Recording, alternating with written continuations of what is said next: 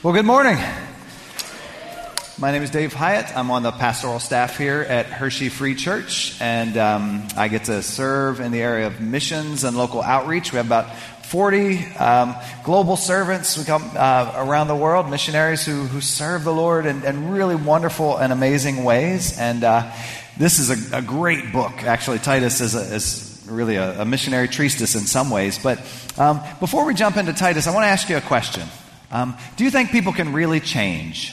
Do you think it's possible for people to change at a fundamental level? Now, you're here at church, so I'm assuming at some level you think, I'm here because I want to, make some improvements in my life, some changes for the better. But there's a ton of research being done right now, lots and lots of research about how or if people can change. And most folks don't think people can change very much. They think you can do some incremental change, you can change around the edges, you can nibble here. Maybe a traumatic event in your life will change things radically, but for the most part, they are, say, well, if you maybe pile your clothes up in front of your door, your exercise clothes, and stumble over them, you would be more inclined to exercise. If you eat on a smaller plate, then your portion sizes might go down and you'll lose some weight. Maybe if you buy yourself a nice water bottle, pay $100 for a water bottle, you'd be inclined to drink a little more water, or different things like that. But you can just tweak around the edges to make changes. But is wholesale, real, radical life change possible for human beings? Well, the Apostle Paul seems to think so. In fact, he says that to the people in Crete here, he's talking through Titus, he wants their lives to be changed to such an extent that the people around them who are not yet followers of Jesus Christ could look at their lives and say, wow, there is an entirely different way of being human that I never knew, that I never experienced, that I would like to experience. And if you've been with us over the last several weeks, we've been talking through this theme of live well, do good, that the followers of Jesus, those who follow Jesus Christ, their lives, as they're transformed by the work of God, they can they're the lens through which other people will look at the Christian faith. That the early Christian movement, as people become followers of Jesus, that those who are not yet followers will look and think good or ill about Christians, or about the Christian faith and the teachings of the Christian faith, by looking through the lens of the lives of the people around them. So Paul says, wow, if last week we looked at, and the previous weeks we've looked at Paul's charge to them as they interact as families with one another, how they interact in the marketplace, how Christians interact in loving submission, saying, like, as people, your lifestyle will make the truth of God attractive. Or, conversely, it could make it unattractive. If every Christian I know is a person that I do not like and I do not respect and I do not think they have the lifestyle that I think is worthy of honor or respect, I would reject that out of hand. However, Paul is saying, look, the ongoing work of Jesus in your life can have a profound effect on you and make you the kind of people that other folks would look at. So let's look at this. We're going to look at Titus 3, 1 through 7. Titus 3, 1 through 7. As you're turning there, I want to acknowledge that, yes, this is a family worship Sunday. We value families together worshiping. My kiddos and I and my wife have sat over here for a number of years, worshiped together. It's been one of the great joys of our lives. And so some of the things we're going to do today are a little in light of having kiddos in the service. So that's going to be a lot of fun. And but just please, this is something we do on occasion, but every week you're certainly welcome to bring your kids in here to be with us, and I hope you feel that and experience that. So we just want to start off God's kindness. The big idea, you can go back to that big idea there, is that God's kindness rescues us and transforms us. God's kindness rescues and transforms. Now, Paul's going to talk about that. He's going to unpack it. But as we go along, we're going to see that it's not through human effort that we change. It's not through piling up our clothes in a certain way. It's not through email reminders or getting things done, reading certain books by people. Those are tweaks on the outside. But fundamental human change and transformation can be realized through the kindness of God. So, let's have a look at Titus. We're going to look at each verse kind of individually. and then kind of put them all back together. So I'm going to go through this quickly because I find these first verses pretty stark. It just says, remind the people. This is Paul talking to Titus, what he wants Titus to say to the people of Crete. And as you know, we've talked about the Cretans, that they're infamous for being lazy and liars and scoundrels, really people that's a backwater kind of place, and people don't think very highly of the Cretans. So Paul says, here's what I want you to remind them, because apparently they've already been taught this, but remind them to be subject to the rulers and authorities. That would be the Roman and Cretan authorities there, to be subject, to be good citizens. Remind them to be obedient, to be ready to do whatever is good, to slander no one, to be peaceable and considerate, and always be gentle toward everyone. Now, at face value, if you just read that, you're like, well, that's good advice. I tell my kids, hey, be nice, be gentle, whatever, be peaceable. But if you read this a little deeper, you're just like, this is a ridiculous standard that Paul is charging them to. Remind them to be subject to rulers and authorities who are not good necessarily, to remind them to be ready to do whatever is good. In any situation, if there's wrong and there's right, do right. Do whatever is good. Always be ready to do the right thing. Don't be slanderous. Never say anything about people that is just not true. Don't be slanderous. Be peaceable. Be considerate. Always be gentle toward everyone. Now, go on. Now, this reminds me of when I was a kid. My mother worked all the time. She was a tired little Italian lady who worked. And she was a single mom and would leave. When I would get home from school, my three brothers and I would show up, and most often, Mom would be off at work, and there would be a note on the table, often on the back of an envelope, and usually it was about 5 words. It would say, eat. Easy command to follow. Eat. No mess. Love, Mom.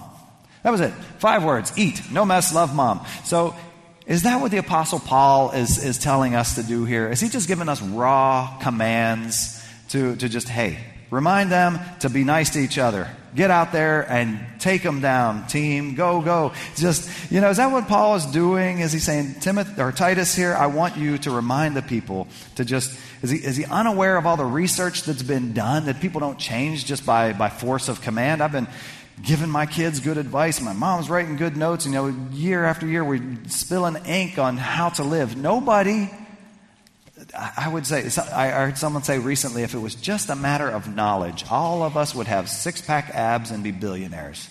If it was just knowing the right stuff to do, we would go ahead and do it. Anybody here surprised that the diet and exercise are a great way of improving your health? Anyone surprised by that? If you are, see me afterwards, please. Anyone here surprised to know that if you save a little bit of money every month, if you put money aside, that whenever a crisis happens, it won't be such a big crisis? Anybody here surprised to know that if you do a little bit of reading every day, you'll get through books and you'll be smarter? Anybody surprised by any of this good advice? Absolutely not. It's not surprising, but is it possible? Or these are the kind of tweaks on the outside. Is this the sort of advice that Paul is giving? He's just like, hey, if you guys try harder, your life will be better and God will use you. That is a profoundly non-Christian message. That is a works-based, that's just suck it up and go. That's my wrestling coach in the wrestling room. Hyatt, suck it up, you punk. But that is not the message of the Christian life. It really is not what God has called us to. He has called us to something much more profound, much deeper. And if you wonder if Paul understands how messed up people are, how difficult it is for them, for us to live, if he is maybe unaware of the current research about human nature, well, let's read what Paul has to say in verse 3. What he has to say about what the people are naturally in and of themselves. He says, at one time, we too were foolish, disobedient, deceived, enslaved by all kinds of passions and pleasures. We lived in malice and envy, being hated and hating one another. Does Paul think that change is just something that can come on just by sheer force of effort?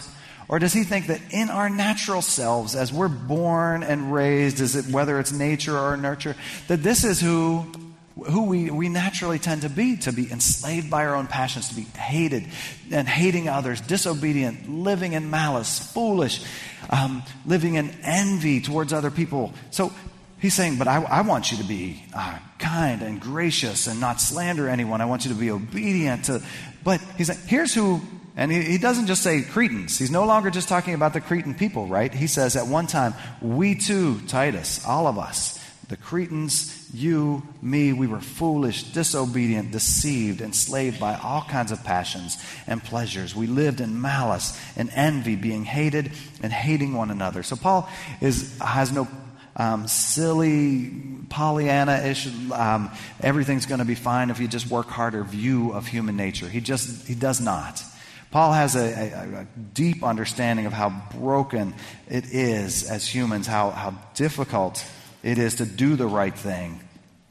He understands that we don't have the ability to just work ourselves into good places. And these words, if you look at them, I thought of these like, nobody has chalkboards anymore, I guess, but they're like nails on a chalkboard just screeching this ugly, ugly description of the human life outside of a relationship with God. It reminds me of a story when I was a kid.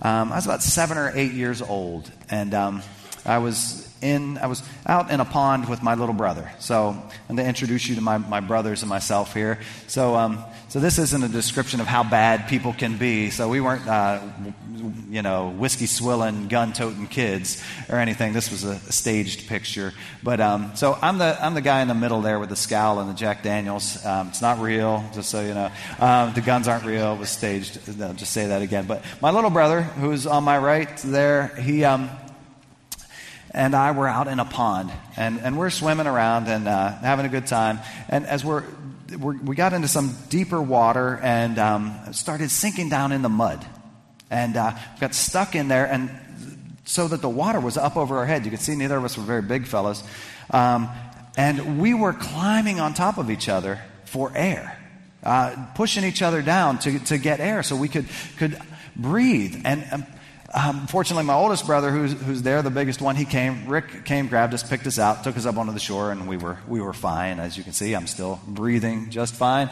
But Paul says that your lives outside of, before a relationship with God, is one where you're looking to get life from other people. You're enslaved. It's just who you were. You're brought under this enslavement for your own passions and pleasures. You're living in malice and envy and being hated and hating one another. It's like we're like these emotional life vampires. We have to take from other people. We think that the only source of life is what I take from you. I have to protect my own resources. They're limited. This universe is a place that's negative and bad, and I have to gather and cobble together things for myself. I have to protect my own territory, my own reputation. That's how life works. And Paul's saying that is part of the fall. We as followers of Jesus Christ, as Christians, we believe that all of the universe, all humanity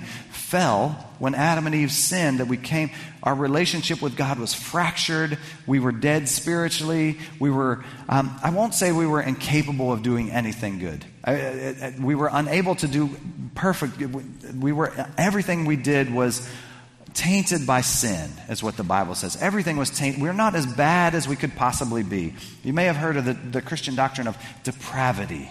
And I used to think that meant that we were as bad as we could possibly be. It doesn't, but it means that everything that we did when our spirits are dead has in it the hint of sin. It's not that it's rooted in our own selfishness, but it's affected by that fall. So like me and my little brother, I would never wanted to hurt my brother. I did want to pound him sometimes. That's not true, but I would not want to take his life or anything. But in my desperation for air, because I thought I needed to climb up on him, and I didn't even think about it, and neither did he. And so that's who we were. So Paul says that, as we saw in that slide, that we were hated and disobedient and foolish and enslaved.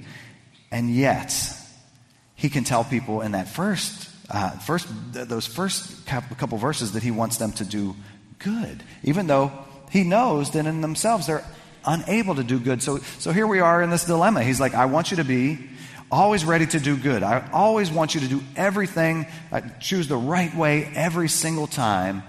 But I recognize that here's who we were. Here's who we were. Well, what's Paul waiting for? If you hear that were language, you know that it's setting us up for, but it's not who we are. It's not who we are. If we'll turn to the next couple of verses in Titus 3, verses 4 through 7. There's this beautiful little formula. At one time, but when. At one time, this is who we were, but when.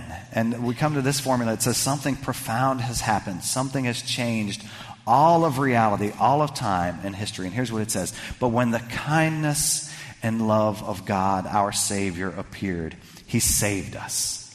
Not because of righteous things we had done, not because of good things we had done, but because of his mercy. He saved us through the washing of rebirth and renewal by the Holy Spirit, whom he poured out on us generously through Jesus Christ our Savior, so that, having been justified by his grace, we might become heirs, having the hope of eternal life. Having the hope of eternal life. So, what was true of us before, those words of hated and enslaved and slaves to our passion and envying, has now changed to something. We've been washed. We've received mercy. We've received God's love. We've been renewed by his Spirit. We've experienced kindness. We've become heirs. We have hope of eternal life. We've been saved. We've been justified by his grace. We have been born anew. So Paul can say, absolutely you can be different. Absolutely you can be changed. It's just this litany of beautiful theological and terms that he just lays out here. This was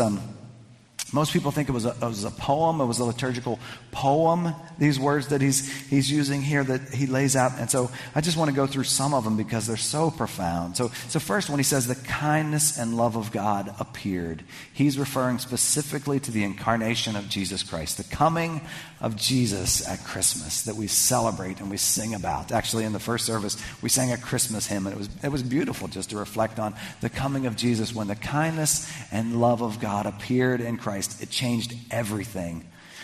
One old theologian, Augustine, he says that when Christ appeared, it took humanity off the wheel of performance, that life would go life and death and life and death and life and death forever. Christ broke that wheel when he showed up.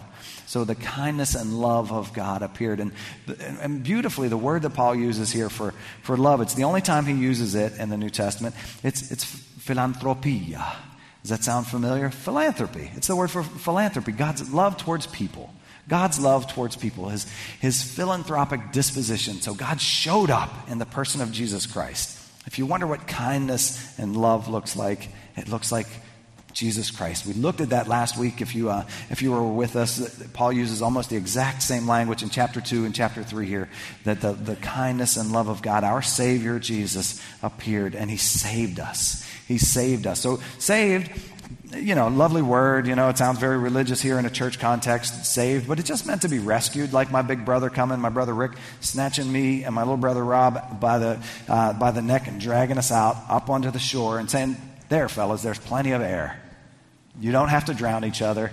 You don't have to fight for space. There's plenty of air. Breathe freely. That's what God has done. He saved us. He waded into the mess and the muck and the mire, and he grabbed us and he snatched us out, and he saved us. Not because of righteous things we had done. Not because of the good things you did or will do or could possibly do. It's because of his own mercy. It says it was because of his mercy. And Paul isn't looking at, and God wasn't looking at that they would tithe or they would pray or they would come to church or they would become Sunday school class teachers or elders. Nope, none of that. It was because of his mercy he saved them through the washing of rebirth. The washing of rebirth and renewal by the Spirit. Today is my 51st birthday. 51st, thank you very much. Yep. So so when I read this rebirth. I was born 1968, Connellsville Hospital in Western Pennsylvania, and it was a good day by all accounts. I don't know. I don't remember it, to be honest. But it was the day I was born. I was born physically into the world. I came, but about 15 years later, I was born anew. I came to realize that someone explained to me, actually it was, interestingly, it was my oldest brother, same guy who saved me physically there, who shared with me that God had given his life for me, that I could start life all over again. Not physically, not be a baby again, but that I could start a new spiritual life, that I could have new life because of what Jesus had done. I could have a new heart. My inability to do good, to respond to God's good, could be turned into a new ability. I could be given new life if I would receive the mercy and grace of Jesus that's spoken about here. And so I did, and I was born anew, and suddenly a new life began. A new life began in me. Now, I don't mean to imply, and please, you can ask my wife, ask my kids, ask anybody who's known me for more than 13 seconds. I'm not perfect by any stretch. There's still a ton of mess in my life. And the Apostle Paul, even though these words sound so lofty, he obviously he wants them to be reminded that here's who they need to be, because they forget and they revert. And we'll talk about that. But now the possibility is that they can be made, that they can live a different kind of life because they've been made new for good. If you'll switch to the next one, that they have been made new for good. That the people in Crete have been made new to do good things. And it's made new not just to do good, but for good eternally. So I did that on purpose, that play on words there. But that they have been made new for the rest of eternity, but they have also been made new so they can do good. They can accomplish the good that Paul has talked about here in the first couple of verses, what he wants them to be like because they have been made new for good. And they have, one other thing, my last name, I said earlier, is Hyatt, right? Hyatt, H-Y-A-T-T. A joke that, everybody and their brother, and when they're talking to me, I say, oh, Hyatt, it's like the hotels, right? And in relation to the people who own the hotels.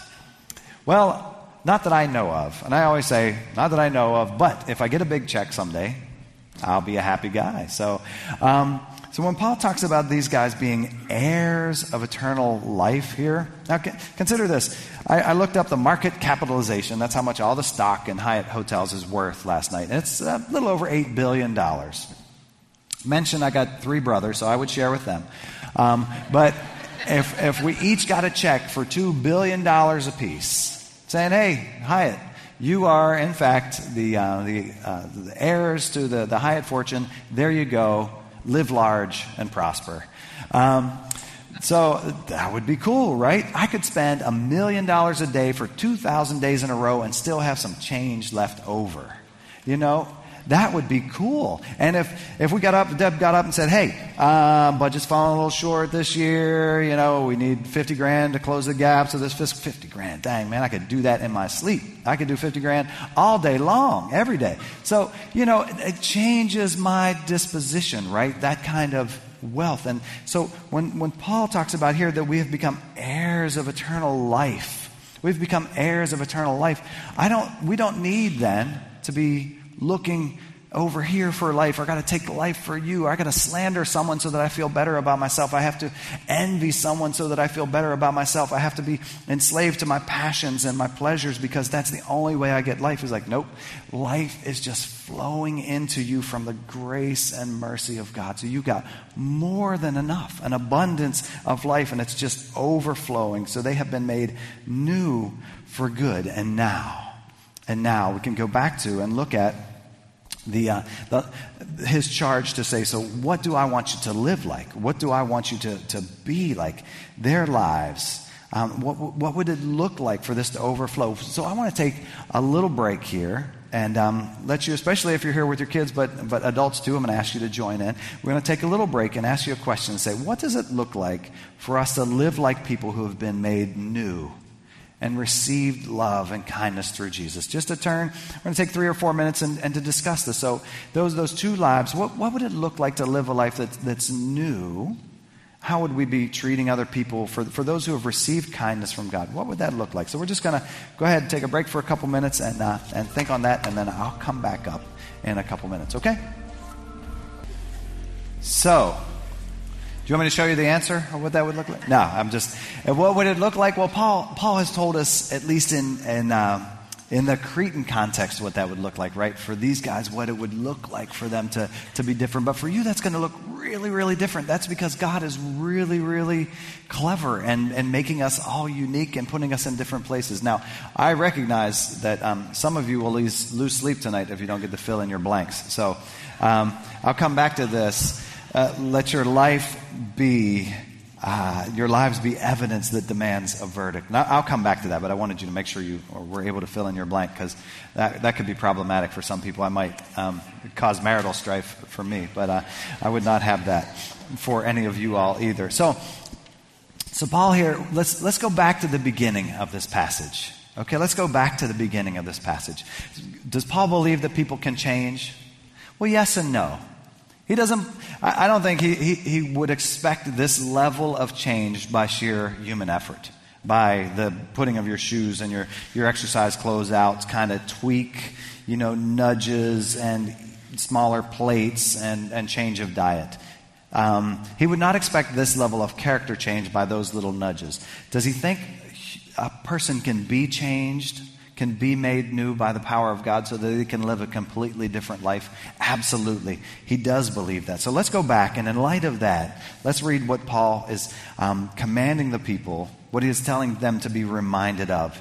So he says, remind the people to be subject to rulers and authorities, to be obedient, to be ready to do whatever is good, to slander no one, to be peaceable and considerate, and always be gentle toward everyone. This is no eat, no mess, love mom notes. Paul is appealing to who they have become in Jesus Christ. As we sang about, I am who you say I am. Now we have new life coursing through our veins. So when we come to the idea of, can I be subject to rulers that I don't always agree with, to whether it's a Democratic governor or a Republican president or blah, blah, blah, blah, can I be a good citizen? Can I pray for this person who's in authority? Can I pay my taxes? Can I serve well? Can I go and cast my vote? Can I not just grumble and be bitter and hateful? Yes, I can. Because I recognize that all of my hope is not tied up in Nero or Tom Wolfe or Donald Trump or Silvio Berlusconi or whomever. My hope is rooted in Jesus Christ and who he has made me. My hope is in the fact that he rescued me. So it was never in those things to begin with.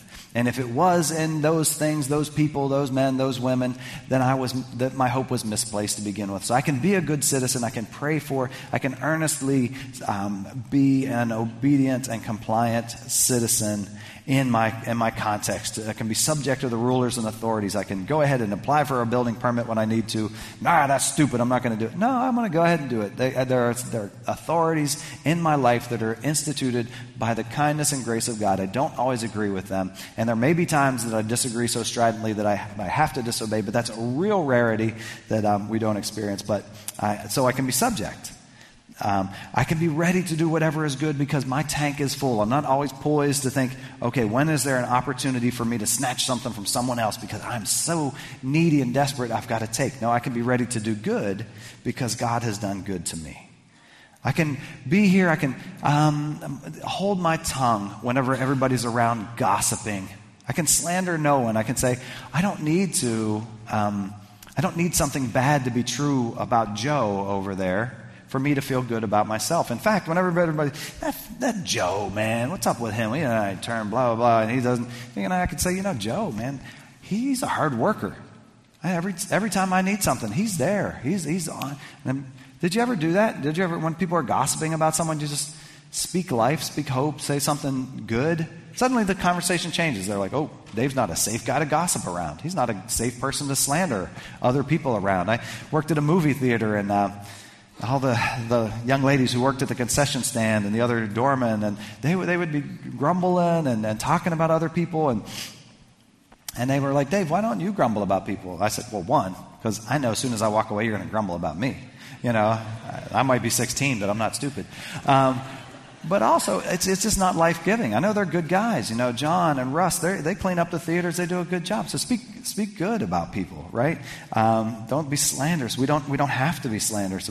Be peaceable and considerate towards other people. Our response doesn't have to be, one of fighting. We can be peaceable and considerate because of what Christ has done. We can always be gentle toward everyone. We don't have a need to take because we become a new person. We have these resources. We have this life of God coursing through us. And here's where it becomes evidence that demands a verdict. That's a book by Josh McDowell, former colleague of mine on staff with Campus Crusade. But evidence, our lives become this evidence that demands a verdict. As people look on and see our lives, Paul said in chapter 2, verse 10, he said that your life can make the teaching of God, our Savior, attractive. It makes so your life becomes evidence that demands a verdict for Jesus. Is the gospel true or is it not true? And they're like, well, that person looks transformed. Maybe transformation really is possible. Maybe different kind of life really is possible. So I love the Apostle Paul. I think he's brilliant, a remarkable theologian, a remarkable man of God, used by God to write a big chunk of the New Testament. But I come away sometimes frustrated with the how. How? I just want a couple of steps, like what can I just do? And he's frustrating because he doesn't give any simple, like, this is what it is, just boom, boom, boom, these 3 steps. But in saying that, I'm going to give you 3 steps, okay? They're not simple, though. They're not simple because transformation, there actually in this sanctuary a number of years ago, somebody talked about how long does it take to get mature? And I think it was J. Oswald Sanders, an old Australian fella. He was 95 at the time. I'm sure this has been 25 years ago. He's long gone. But he said, well, it depends what you want to be. A squash can mature in a couple weeks. He said, an oak tree takes a long time.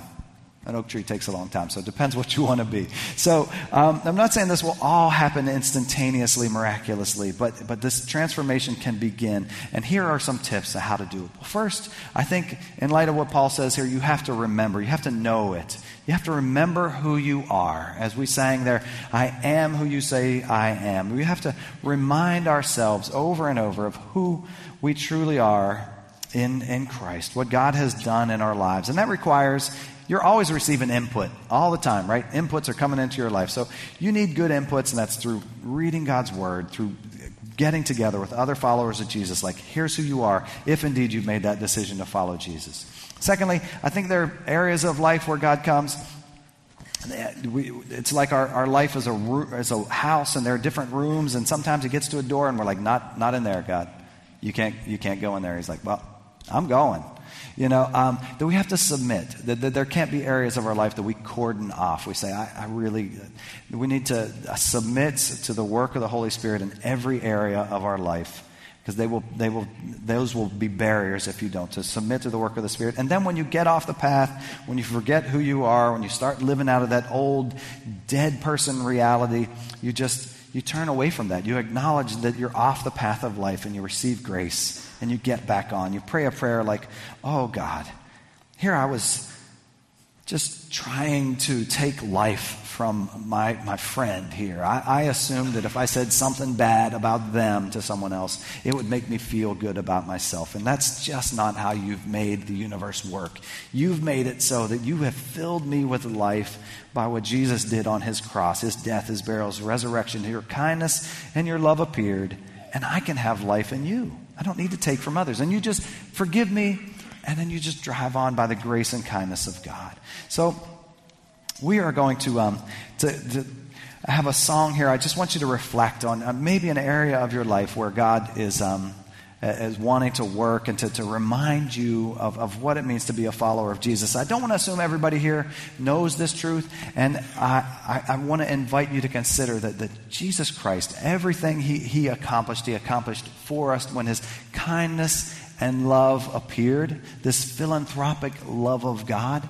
It came so that we could have a relationship with God that was more than just more than just one that's transactional. This never was through the good works of people. This was through the kindness and love of God.